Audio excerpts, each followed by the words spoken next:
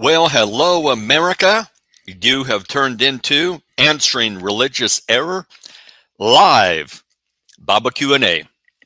And it's good to be with you on this glorious Wednesday morning. Many of you are East Coast time. I'm out here on the West Coast, about ready to fall off. I'm just a couple blocks from the Pacific, so I'm right on the edge. And then some of our other panelists are in other parts of the country. So we kind of have the country surrounded here. And we're going to be answering your Bible questions.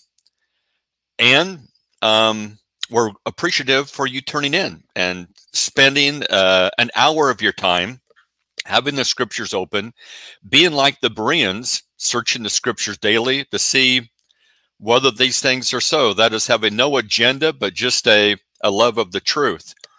And I appreciate Colton's in the background helping with the show today, and all our men that are on here courageously like, hey, give me your Bible question and I'll open up the scriptures and try to share my knowledge with you of God's word. There's some other things that are going on as well. I know every morning, because I'm part of it, Monday through Friday, it drops 5 a.m. Eastern time. It's the Daily Answer. It's like a 15-minute podcast. And so feel free to pop into that. It's on platforms like Spotify.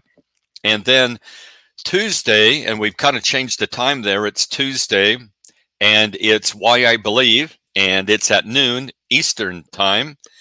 And we've been just kind of looking at like, well, why I believe in this and why I believe in that, God and scriptures and Jesus. And the last episode was, well, why do I believe in what the Bible says about hell? And we discussed that. Great conversation.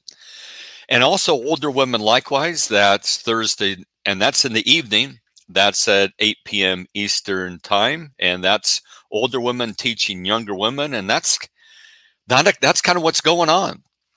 And we appreciate everyone who seeks to make to contribute to that, including our audience, including the people that are tuning in. And behind me, that's Bella.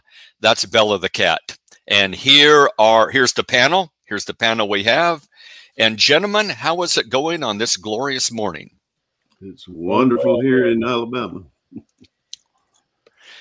And you know, what's interesting as we look at the panel, Bob, I've had dinner with you there in Macon, and Terry, we've had dinner together down in Russellville or Spruce Pine, or there's a number of different names for that region. And Brian Haynes, we've had multiple dinners and we were camping for a week this year. And then Nick, I haven't yet visited Nick, and I know Nick, you're maybe about an hour from Chris Kramer?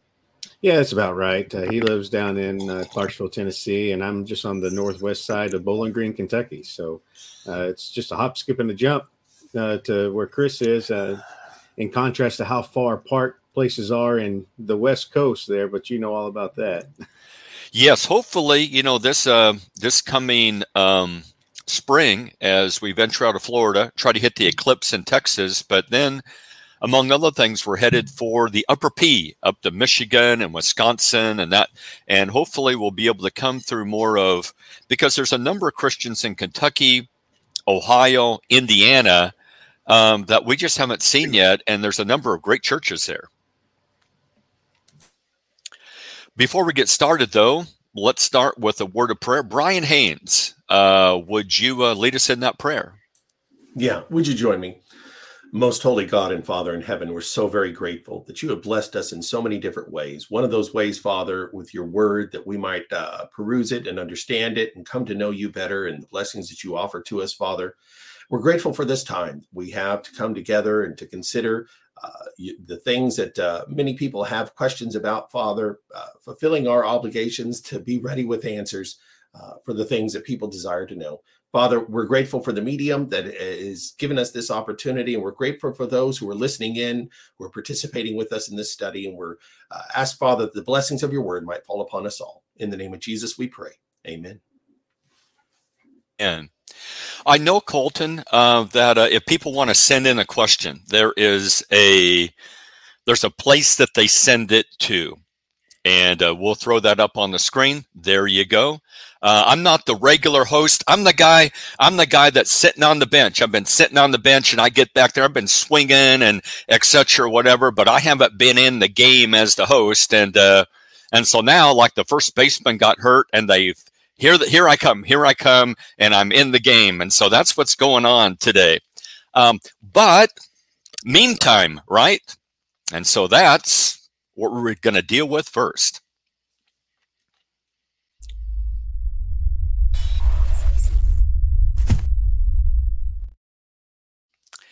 Well, here is today's meme. Church of Christ, One Cup Communion congregation, speak what the scriptures speak. Multiple cup congregations speak the devil's words. Well, when I look at a meme like this, it's almost like, well, why don't you tell me what you really mean? Stop beating around the bush or whatever. But gentlemen, what do you have on this particular meme? Well, I would say there's a lot of reading into the text and misapplication when one comes to the conclusion that Jesus was talking about a container. And that's what they think they see in this text about serving the Lord's Supper. They think that Jesus says, take this container and drink from this container, all of you. And that's not what the scriptures is talking about. He's talking about the content, the fruit of the vine. Drink from this fruit of the vine. This is the cup that Jesus is talking about. And just turn over to a couple of passages and we can demonstrate who is actually speaking the Lord's words and doing it and who is not. Look in Matthew 26 at the text where Jesus institutes the Lord's Supper, and starting with about verse 27 says, he took the cup and gave thanks and gave it to them, saying, drink from it, all of you, for this is my blood of the new covenant. Now, let's ask this question immediately then. This refers to the cup. Is it the container that is his blood, or is it the fruit of the vine that is his blood, shed for many for remission of sins? It's the fruit of the vine. That's the cup that Jesus is talking about, not the container.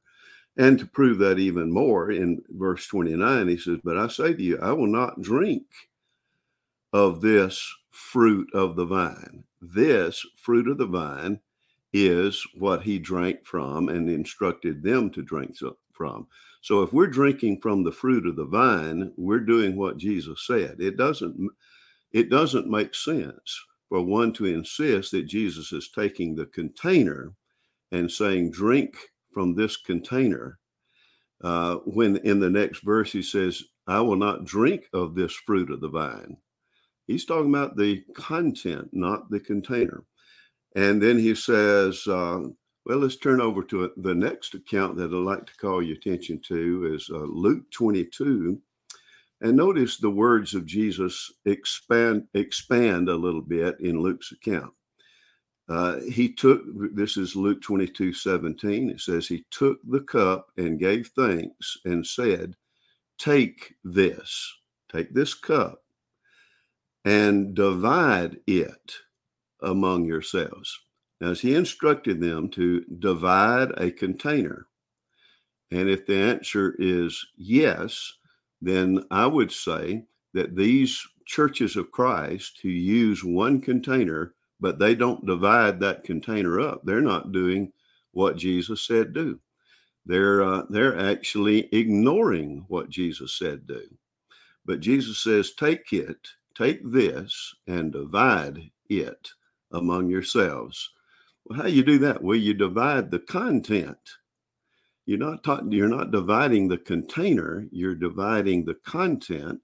So if they divided the content among themselves, that means that there were at least 12 containers they divided it into for those 12 disciples to take that cup and divide it among themselves. So again, those that use one container, if that's all you got, that's fine. But if you're binding and you're saying that Jesus says, take this cup, and you're not taking that cup that Jesus was holding, you're taking something else. And then if you don't divide that container, then you're disobeying Jesus if that's what Jesus was talking about. Of course, Jesus wasn't talking about the container. He's talking about the fruit of the vine. You divide this among yourselves, and they did so. And when we divide it among the brethren, whether it be by sipping from one container, or if we divide it among ourselves by pouring it into our own individual containers, those things that we are doing is taking the fruit of the vine. And if you just happen to have only one container, Jesus is not going to be upset about that. But if you bind that it has to be one container, then it's got to be the container Jesus was holding. It has to be the one he was holding right then. And you have to take that and divide it among all the different congregations. And of course, that's ridiculous. That's not what the Bible talks about. And one other passage, 1 Corinthians chapter 11, I want you to notice verse 25. He says, in the same manner, he took the cup after supper, saying, this cup is the new covenant in my blood. This do as often as you drink it in remembrance of me. For as often as you eat this bread and drink this cup, you proclaim the Lord's death till he comes. Well, he's saying, drink this cup. If he is saying drink the container, then you don't do that either. You're drinking content from a container, but you're not drinking the container. You're not drinking this cup. So again, those that are insisting on one container are really divisive, and they are misrepresenting what Jesus was talking about. And therefore, they're the ones that are speaking the devil's words. Those are my thoughts. Gentlemen, do you have any other observations on this particular question? Boy, Terry hit it good. Terry, you didn't leave much for the rest of us because you covered it so well. I like to hit a lot of the points Terry made. The only other one I sometimes bring up is which is more representative of blood. Jesus said, this is my blood, a container or a liquid. That's just simply one small point I add to all the things that Terry has had to say, because Terry covered it very well. You know, there's one other passage maybe I would throw in, gentlemen, would be over in 1 Corinthians chapter 10, where Paul, not in Corinth, but writing to the Corinthians from Ephesus, talks about that the cup that we partake of. And yet it's clear that Paul's not in the same group. It's not the same congregation, and it's not the same container, but the singular cup and spoken of as a cup they share. That sort of language is used where it's obviously more than one cup is under consideration. I think there's a great lesson here for us is it just seems like groups that fall into this error that we're dealing with here, the one cup, get so focused on that they completely miss other Bible doctrines in the process, that it's one of those things that they're so keyed in on that a lot of other stuff comes through the door that they're completely not aware of. Nick, you got a comment? Yeah, and it actually kind of gets more onto the humorous side of things, because I was studying with my kids and we were talking about figures of speech. And in this study, we came across this word that was spelled SYNDOCHE.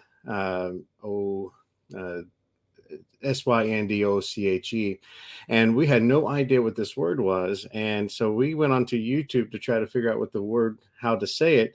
And the first video that we pop up is this hilarious video that does the pronunciation frame and everything, but it's like Synodindochi. We all laughed knowing that was not it, but it was hilarious. It's pronounced Syndiki, and it is a figure of speech where an object takes on the meaning of something else. And we use that word to refer to the other object. For example, if I say I want to go out and get my wheels, we know we're talking about my car. And so it's a figure of speech to refer to something else. And so to say the cup, it becomes a representative of the contents. And so it is a commonly used form of figurative language. And so sometimes we can get confused when we do not appreciate figurative language. And then we began to make the application on the wrong emphasis there. And so I wanted to bring that up. I thought it was kind of a funny story how my kids and I came across this new word and then trying to figure out how to pronounce it. And that video was just, my kids still on the road when we're just driving around, they just pop up, Synodinadochi. They get a kick out of it. It's pretty fun. Bob, you got a comment? Yes, it seems to me strange that, they make this big deal out of the cup, and they say, where is the authority for multiple containers? And I would ask, well, where is the authority for multiple plates on which the bread is placed? One cup, one bread. We see that in 1 Corinthians chapter 10. Does that mean just one loaf of bread that has to be shared with all the congregations in the world, or that one loaf of bread to be shared with between Paul and the Corinthian brethren? It's simply calling attention to the substance of bread, and not just the fact that it is a single loaf. And again, where is the authority for the plates? If there has to be specific authority for the cups, plural, where is the authority for the plates?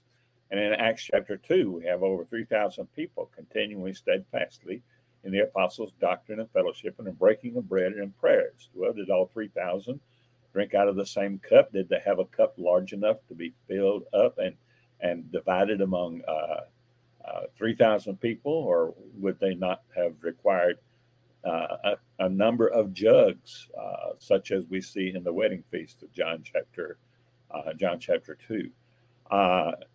And so it just seems to me that they're just trying to pick out this one thing, and they forget about the obvious consequences of not having authority on their reasoning, not having authority for a single plate. Bob, thanks for your comments. And gentlemen, that is our meme. Now, we do have, Colton, I think we had a couple of follow-up questions that as we were discussing this kind of came in. And here would be one. In Jesus' day, grape juice was a part of the Passover, but it does not seem to be included when originally instituted. So were the Jews in Jesus' day adding what was unauthorized? Brian Haynes, did you have a thought on that? That's a really tough question, actually. So when you talk to somebody today who's Jewish and they talk about the Passover, they'll usually talk about 4 cups that are brought to the Passover table. But the history of that is kind of muddied. It's not exactly clear when that began. And the evidence that they were doing that practice in the time of Christ isn't clear. Paul does use the term the cup of blessing when he's talking in 1 Corinthians 10. We brought that passage up already.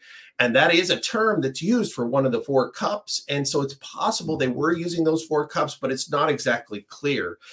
So David, the best answer I have, it's a really good question, and one I don't have a great answer for, but the best answer I have is that we would assume by inference that they have to drink something with this meal. In other words, like any meal, you need something to wash it down, so to speak. It couldn't be fermented drink. We know that the Elephantine papyrus in the 5th century BC talks about using unfermented fruit of the vine with the Passover, that it couldn't be a fermented drink, they said. So that idea, because it had leaven, so they wouldn't bring that into it. So we know that there was a practice of having some kind of fruit of the vine, but it's more the idea of just something to drink as opposed to a part of the ceremony. So David, my best answer, I'm actually hoping other guys have a better answer than mine. My best answer is that while this does over time become part of the Passover, I'm not sure necessarily it was part of the Passover at that time as much as it was just something that was brought in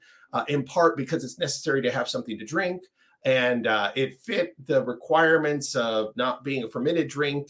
We know water was kind of a dangerous thing at those times too, so they had to be careful with that as well. And so it's very likely that was just the common drink for the Passover meal, not necessarily that was a required drink or part of the ceremony itself. And as I said, it does become part of the ceremony later, but it doesn't look like, it's not clear from historical texts if it was part of the ceremony in the 1st, 2nd. I think it's not till the 4th or 5th century that we're reading about it.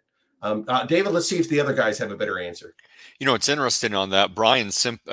Jesus simply takes it, it's there, and says, okay, I'm going to incorporate this into this new memorial. Gentlemen, any other thoughts on that particular question?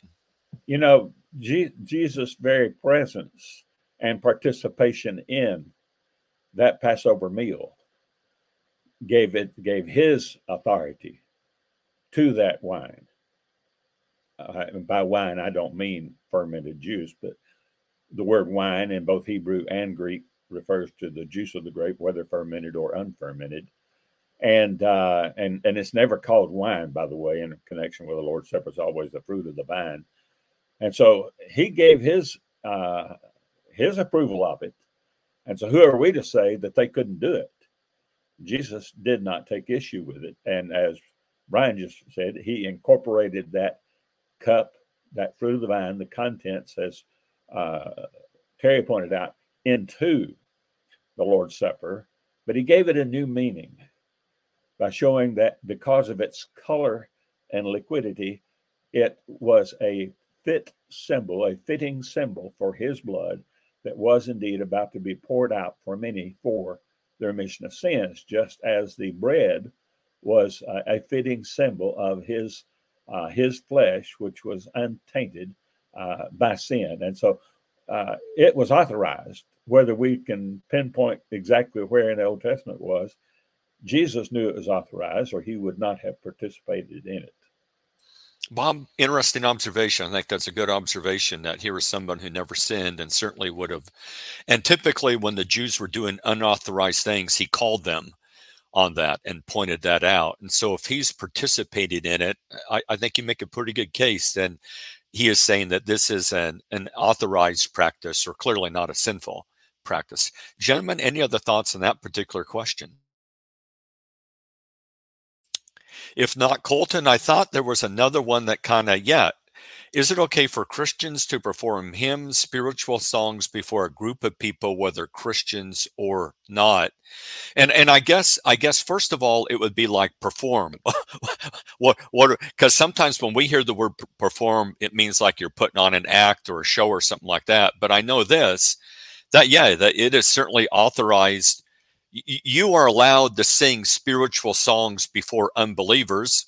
Paul and Silas are in the Philippian jail, and they are singing hymns at midnight, and the other prisoners who are not believers are listening. But gentlemen, you have any other thoughts on this particular question?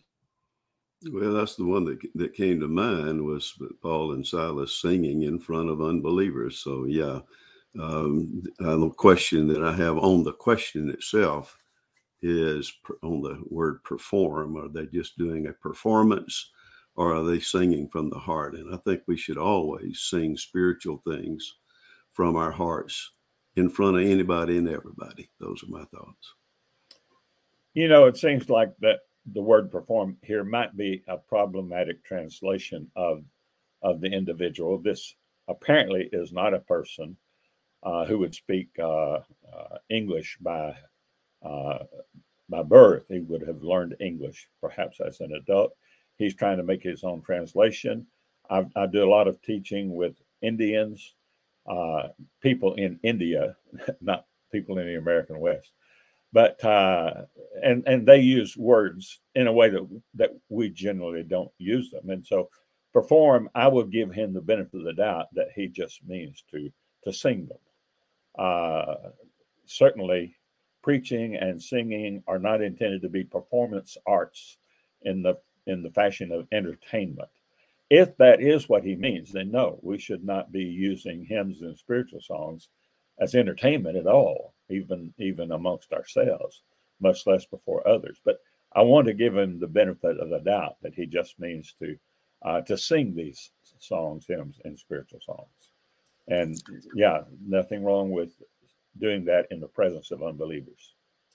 I think at times, Bob, there are a number of I know there are Christians at times that go into and do Bible studies, like let's say at a nursing home or something like that, and they might sing some songs there.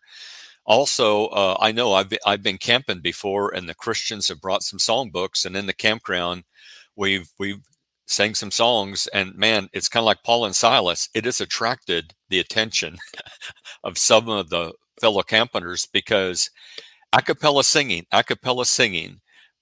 is just one of those things that I think really draws people in, especially when they're listening to the words. Other thoughts, gentlemen?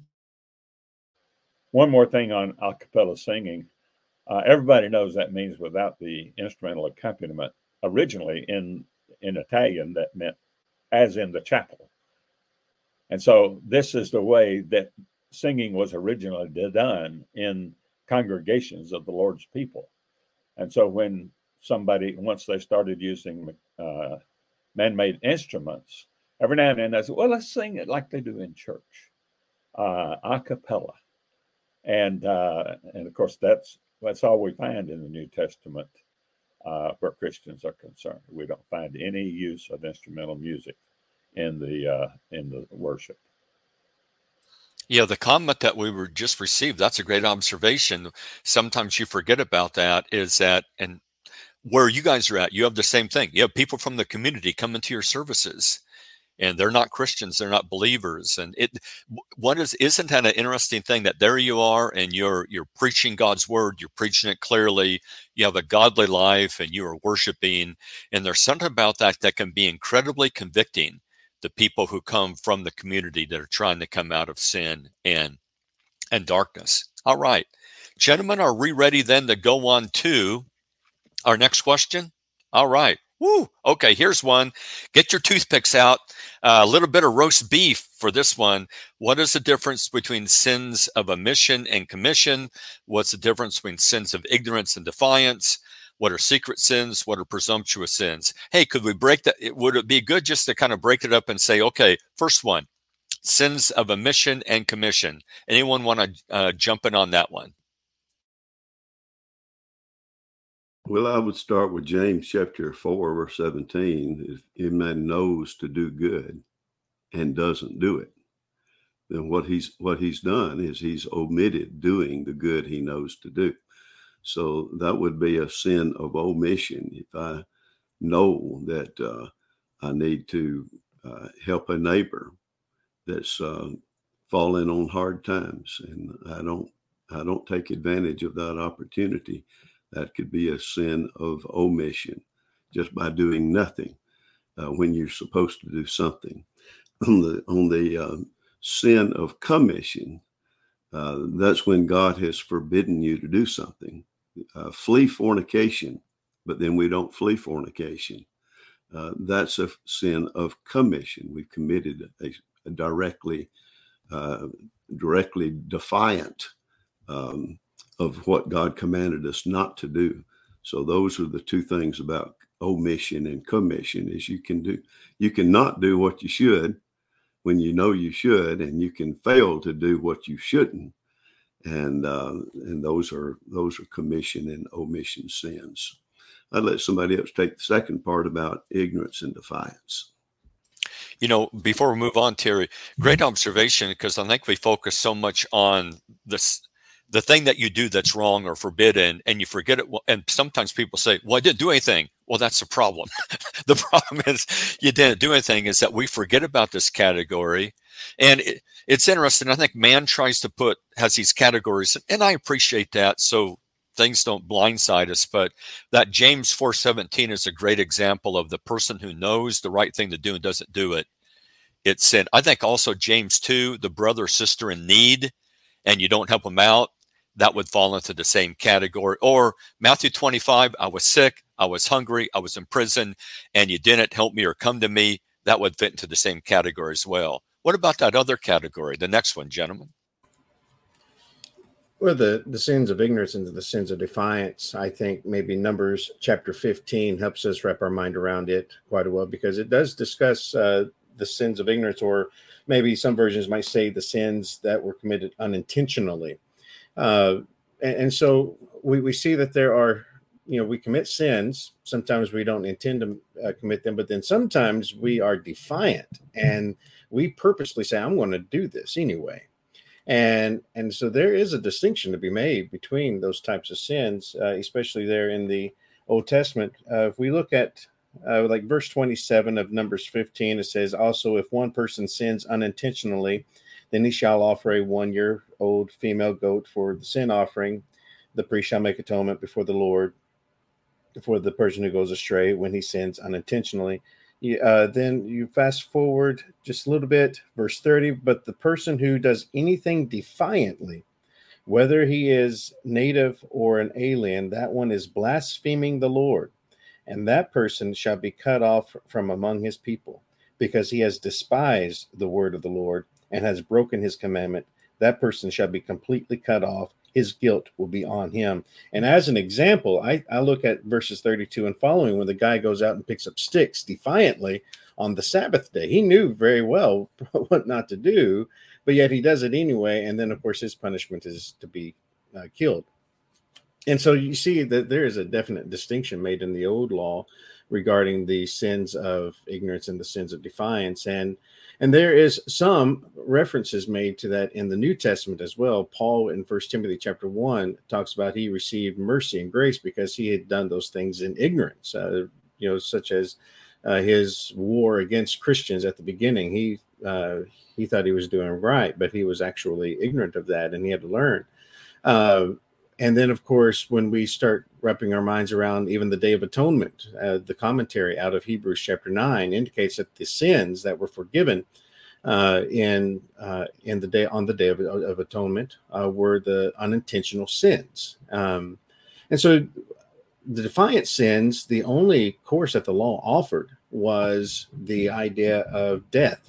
That person was to die. And that begs the question, then what about David? Because he committed some defiant sins, murdering Uriah, committing adultery with Bathsheba. There was nothing in the law that allowed him to receive forgiveness or atonement, but yet he does, which is interesting. And so in Psalm 51, we see that he has to lean 100% entirely on the mercy of God, which is grace. And so that becomes the hope of the Christian today, that we can see the power in the sacrifice of Jesus Christ is much more powerful than any sacrifice out of the Old Testament, because it can cover all sins, because we can receive the mercy of God through Jesus Christ. But it goes to the last question there, where we were talking about the omission and commission. We get it in our heads that, here's a checklist of things that I'm not supposed to do. But the sins of omission moves us to realize, hey, not only am I supposed to just avoid some things, but I need to be moved to become a different person and act as Christ would act. And of course, that helps us wrap our minds around the sins of omission and commission as we grow out of our ignorance and we stop being defiant and start living as Christ lived. Nick, good observations. Appreciate Numbers 15 being brought into the conversation. I think it's interesting, gentlemen, that even when it comes to the sins of ignorance, they don't remain ignorant. Is that text necessarily infers that it comes to light. It's not like, well, I'm ignorant, I never knew about it, because then, well, how do I fix it? How do I offer sacrifice for it? I'm not sure, too, on some of the sins of defiance, is that where a person remains defiant? Maybe because I know David, when he's immediately confronted, repents. But God's mercy, you're right, is incredible. The thought on secret sins, gentlemen, I guess it would be like, well, wait a minute, they're not secret to God, so they're really not secret. But I think of 1 Timothy chapter 5, which talks about some men's sins are pretty much obvious. Others go before them to judgment. But my thought, I don't know about you, gentlemen, my thought is that typically no sin ever remains secret forever. That usually it always comes to the surface some way. I think of Numbers 32, be sure your sins will find you out. But how about that one on presumptuous sins? That's an interesting one. Any thoughts on that last one, presumptuous sins? Yeah, I would think of Leviticus 10, 1 and 2, where Nadab and Abihu took strange fire, that is from a source God didn't speak to. He spoke to where to get it. But they presumed, it seems to me, they presumed that fire is fire. It doesn't matter where we get it. When God has already spoken about what he wanted was the fire from off the altar. And so that seems to me to be a presumptuous sin on their part. You're presuming that God accepts what you presume he should accept. And he doesn't do that. God doesn't operate that way. You can see so many presumptions in the traditions of men being brought in. They presumed that this would be a good command. And Jesus didn't acknowledge it. Matthew chapter 15, they presumed that he should have followed their traditions of men. He says, no, your traditions have taken priority over the law of God, and we don't follow the traditions of men. It makes worship to God in vain. When you elevate human opinion and human desire, and you presume that God accepts that, when you have no reason from God to assume that you can practice that and bind that on other people. So I think presumptuous sins is just thinking that you know as much about the mind of God that you can presume he accepts this. I just assume it. I don't have to question it. I just assume it. And if you do that, that's presumptuous on your part. Good thoughts, Kerry. Bob, I know you have a comment. It was interesting. It's one of those things, like I said, okay, let me look up the word presumptuous again to make sure, sometimes you use a word, but you forget, like, okay, what's the word really mean? And it's interesting. Part of the idea of presumption is that you cross a boundary, that you're crossing like a line somewhere. Bob, you got a comment. Yeah, just a couple of verses from the Old Testament regarding secret sins. David said in Psalm 19:12, who can understand his errors? Cleanse me from secret faults, is provided by the translators there. Some translations say sins. Also in Ecclesiastes chapter 12 and verse 14, for God will bring every good work or every work into judgment, including every secret thing, whether good or evil. And as has been pointed out, nothing is secret from God. And so these are things that you committed or omitted, of which no one else is aware, and you have not brought this to their attention. They don't know to come to you and explain to you your need to repentance because they don't know of your sin. God does. And of course, our knowledge of it either will bring us to the point of repentance or will not. Sometimes we are hardened by our sins and the refusal to recognize them as sins. And sometimes we are softened by the fact that we realize they are sins and we can't get that fact out of our minds. We can't justify it, and we are brought to repentance by our conscience. And so, and also in Psalm chapter 90 and verse 8, David says, you have set our iniquities before you, our secret sins in the light of your countenance. And so God will hold us accountable for it. But it's up to us to come to ourselves and admit these things, these sins to God. And if it is something against a brother, then you need to repent toward the brethren and ask them for their forgiveness as well. It's interesting. David also speaks in Psalm 19 of verse 13. He talks about, keep thy servant from presumptuous sins. Let them not rule over me. And I think Terry's along the right track. I think presumptuous sins is where you're just taking something for granted. You're moving into unauthorized territory, knowing Nadab and Abihu. But I think of, putting the ark on a new cart. I think of King Saul, and as he kind of ad-libbed on the command that God gave him. And it's one of those dangerous things, I think, that people say, like, well, I don't see anything wrong with this. And so I'm sure God wouldn't see anything wrong with it. Instead of going to the text and saying, wait a minute, what does the text say? And I thought it's interesting. David said, let them not rule over me. That is, it's so easy to get into a mindset that says, wait a minute, I don't see anything wrong with that. And to forget, like, okay, but you're not God and you're not the judge and you're fallible. And actually, what does Scripture teach? Gentlemen, any other comments on this particular question? All right. Colton, we got a question that we need to, here we go. What are the main arguments for and against having kitchens and fellowship halls? Brian Haynes. Yeah, it was kind of neat that we were just talking about the consideration of presumptuous sins, because perhaps this is a conversation that falls into that category of things that we are stepping into an area of not being authorized. One of my favorite passages for that, 1 Corinthians chapter 4 and verse 6, the Apostle Paul makes a statement that he wants us to learn not to think beyond what is written.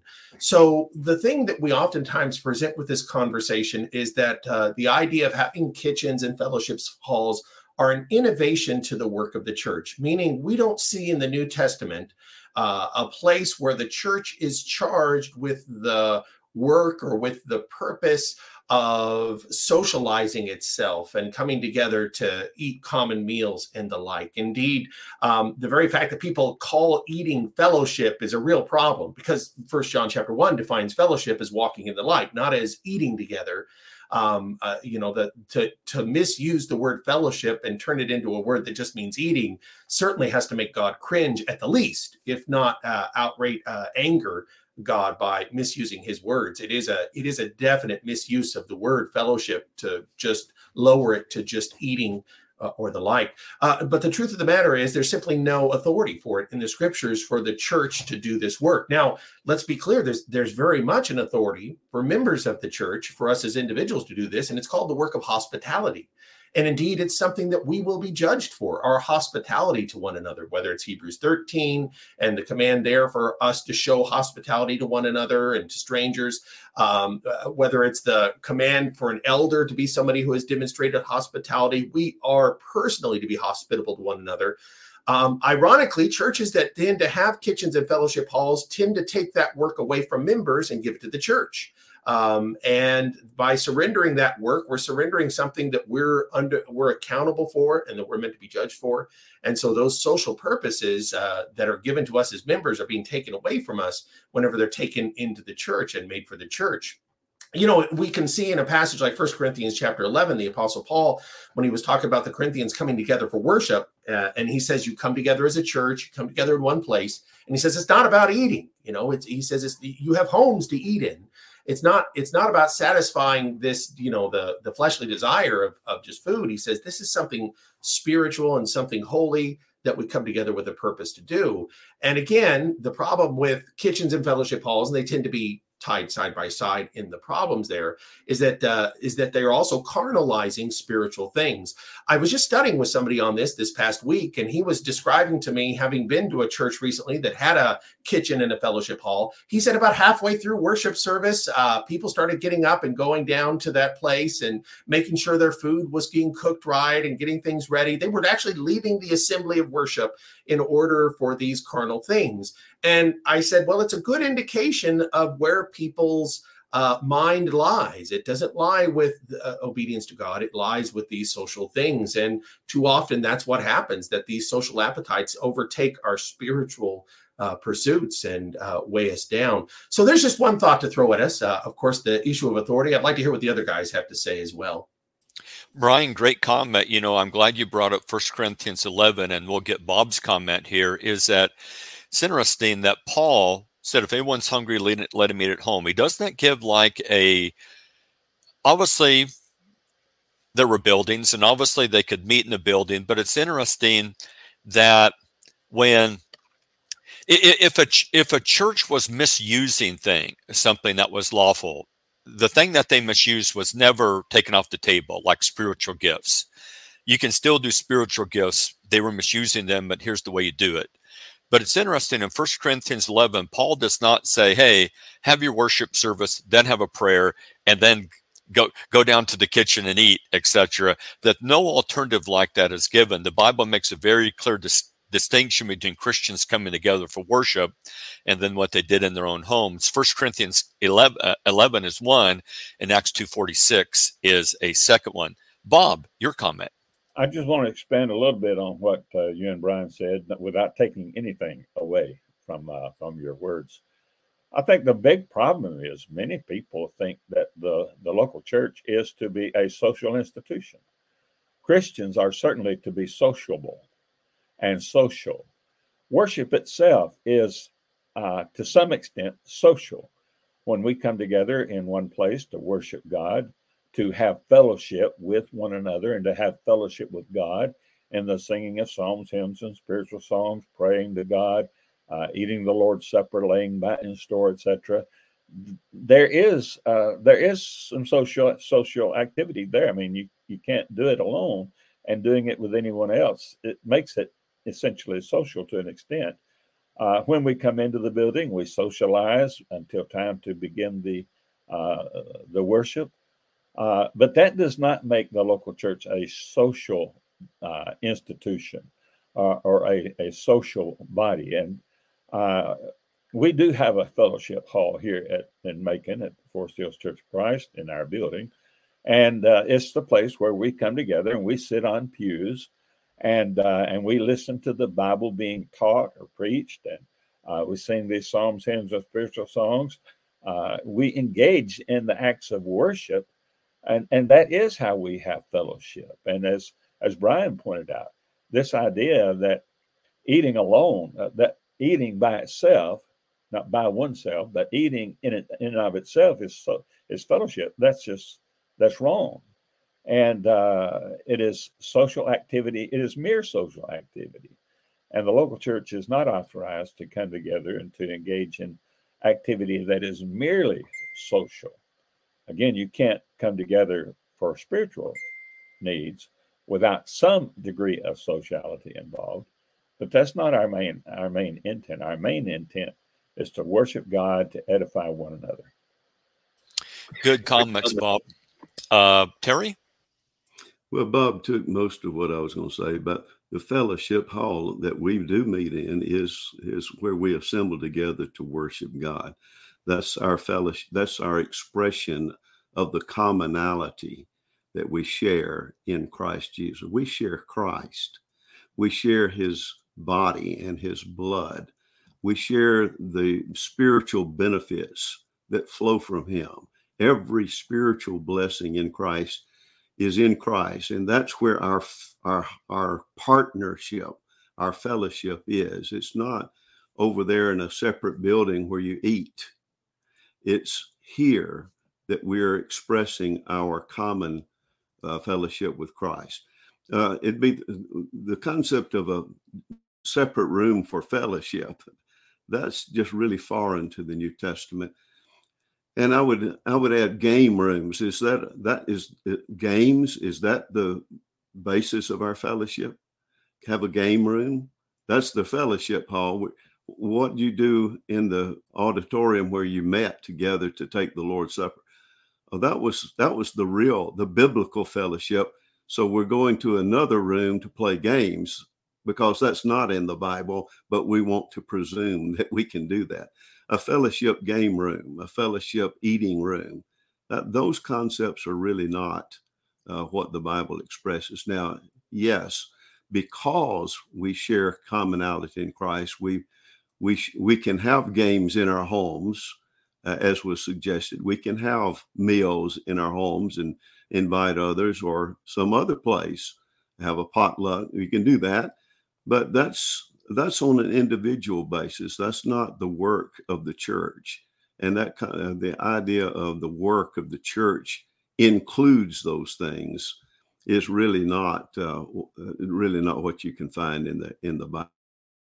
You can find individuals doing things as individuals and inviting a number of people to share games. But that game is not the fellowship nor the basis of it. It's individuals saying we can do this as expression of our home, and we want to share some home life with you there. And so that's a different matter. than the fellowship that we have in Christ Jesus. Hey, Nick, what you got? Well, I might step on Terry's toes a little bit. I mean, follow his footsteps, I guess would be a better way to phrase that, kind of echo some of his things. But when I think of this conversation, especially how he's asked the question, what are some of the main arguments for and against having kitchens and fellowship halls? Really, it comes down to the work of the church. What are the three works of the church as a collective, right? So we know we're to evangelize, we're to edify, and we're to have benevolence for needy saints. That's the work of the church. And where does social activities fall into those three works? Well, I don't see it. Maybe someone could argue, well, it's edification. Well, edification comes back to what was previously said, that it is we are to be teaching. That is the focus. If we start putting our emphasis on filling people's bellies or entertaining people, that's what they're going to be coming for.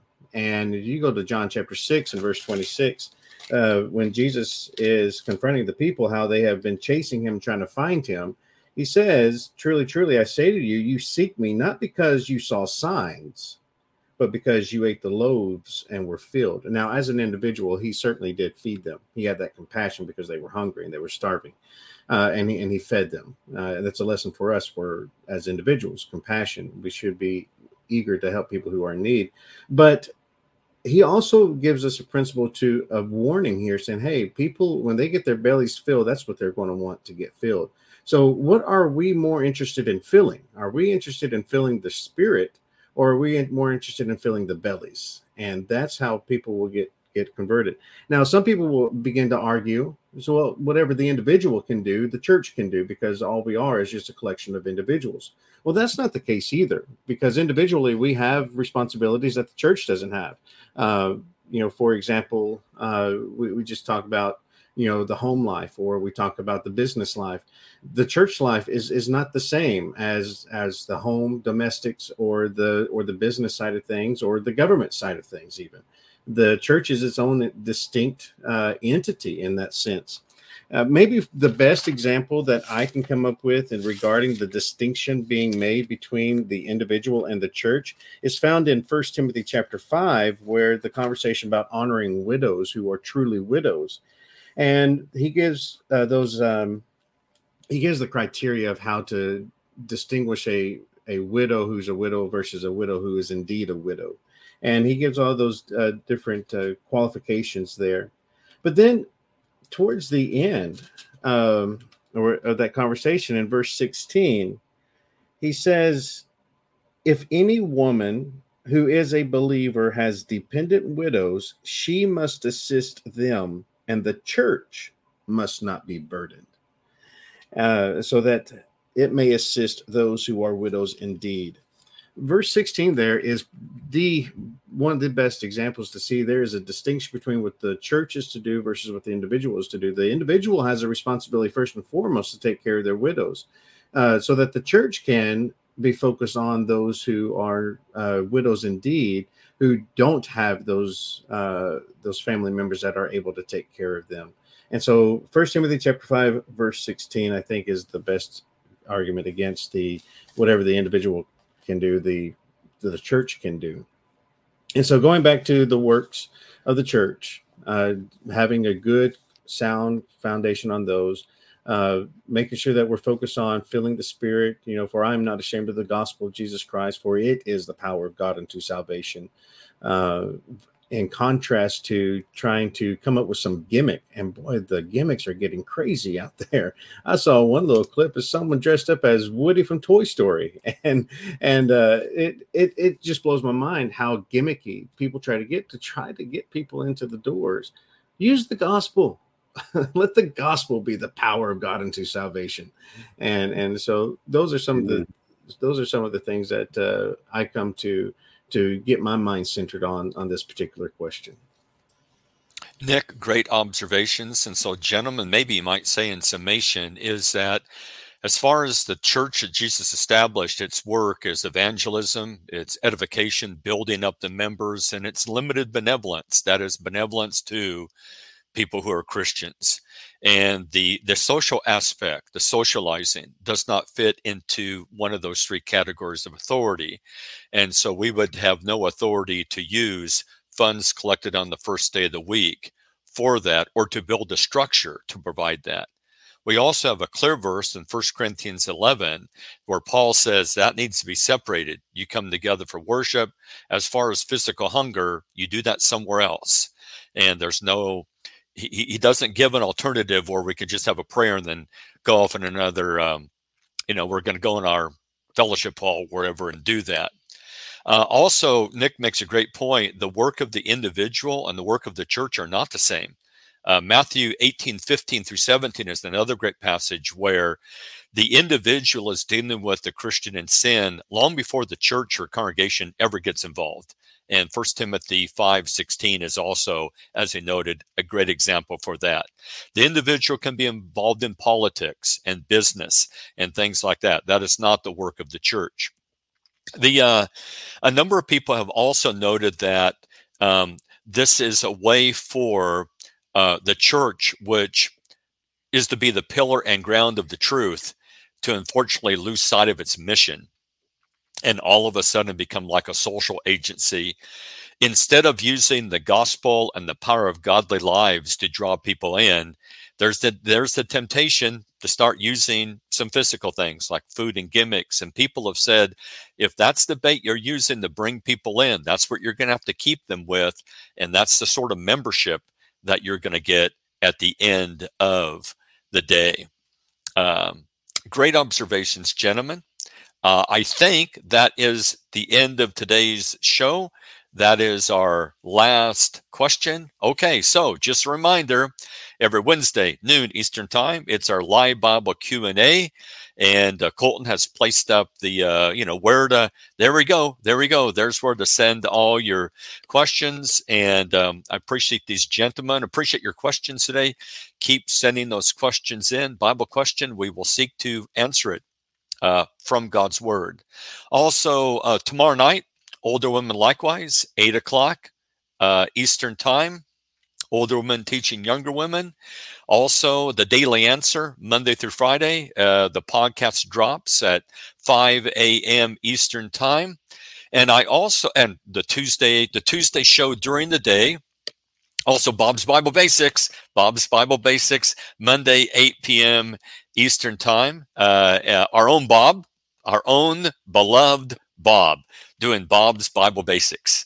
And so, and also the Tuesday show at 12 p.m. Eastern Time, Why I Believe, as we're going through different topics. That's kind of what's on the docket. That's what's on the agenda. And it's all done by gentlemen volunteering their time who got a lot of other things going on.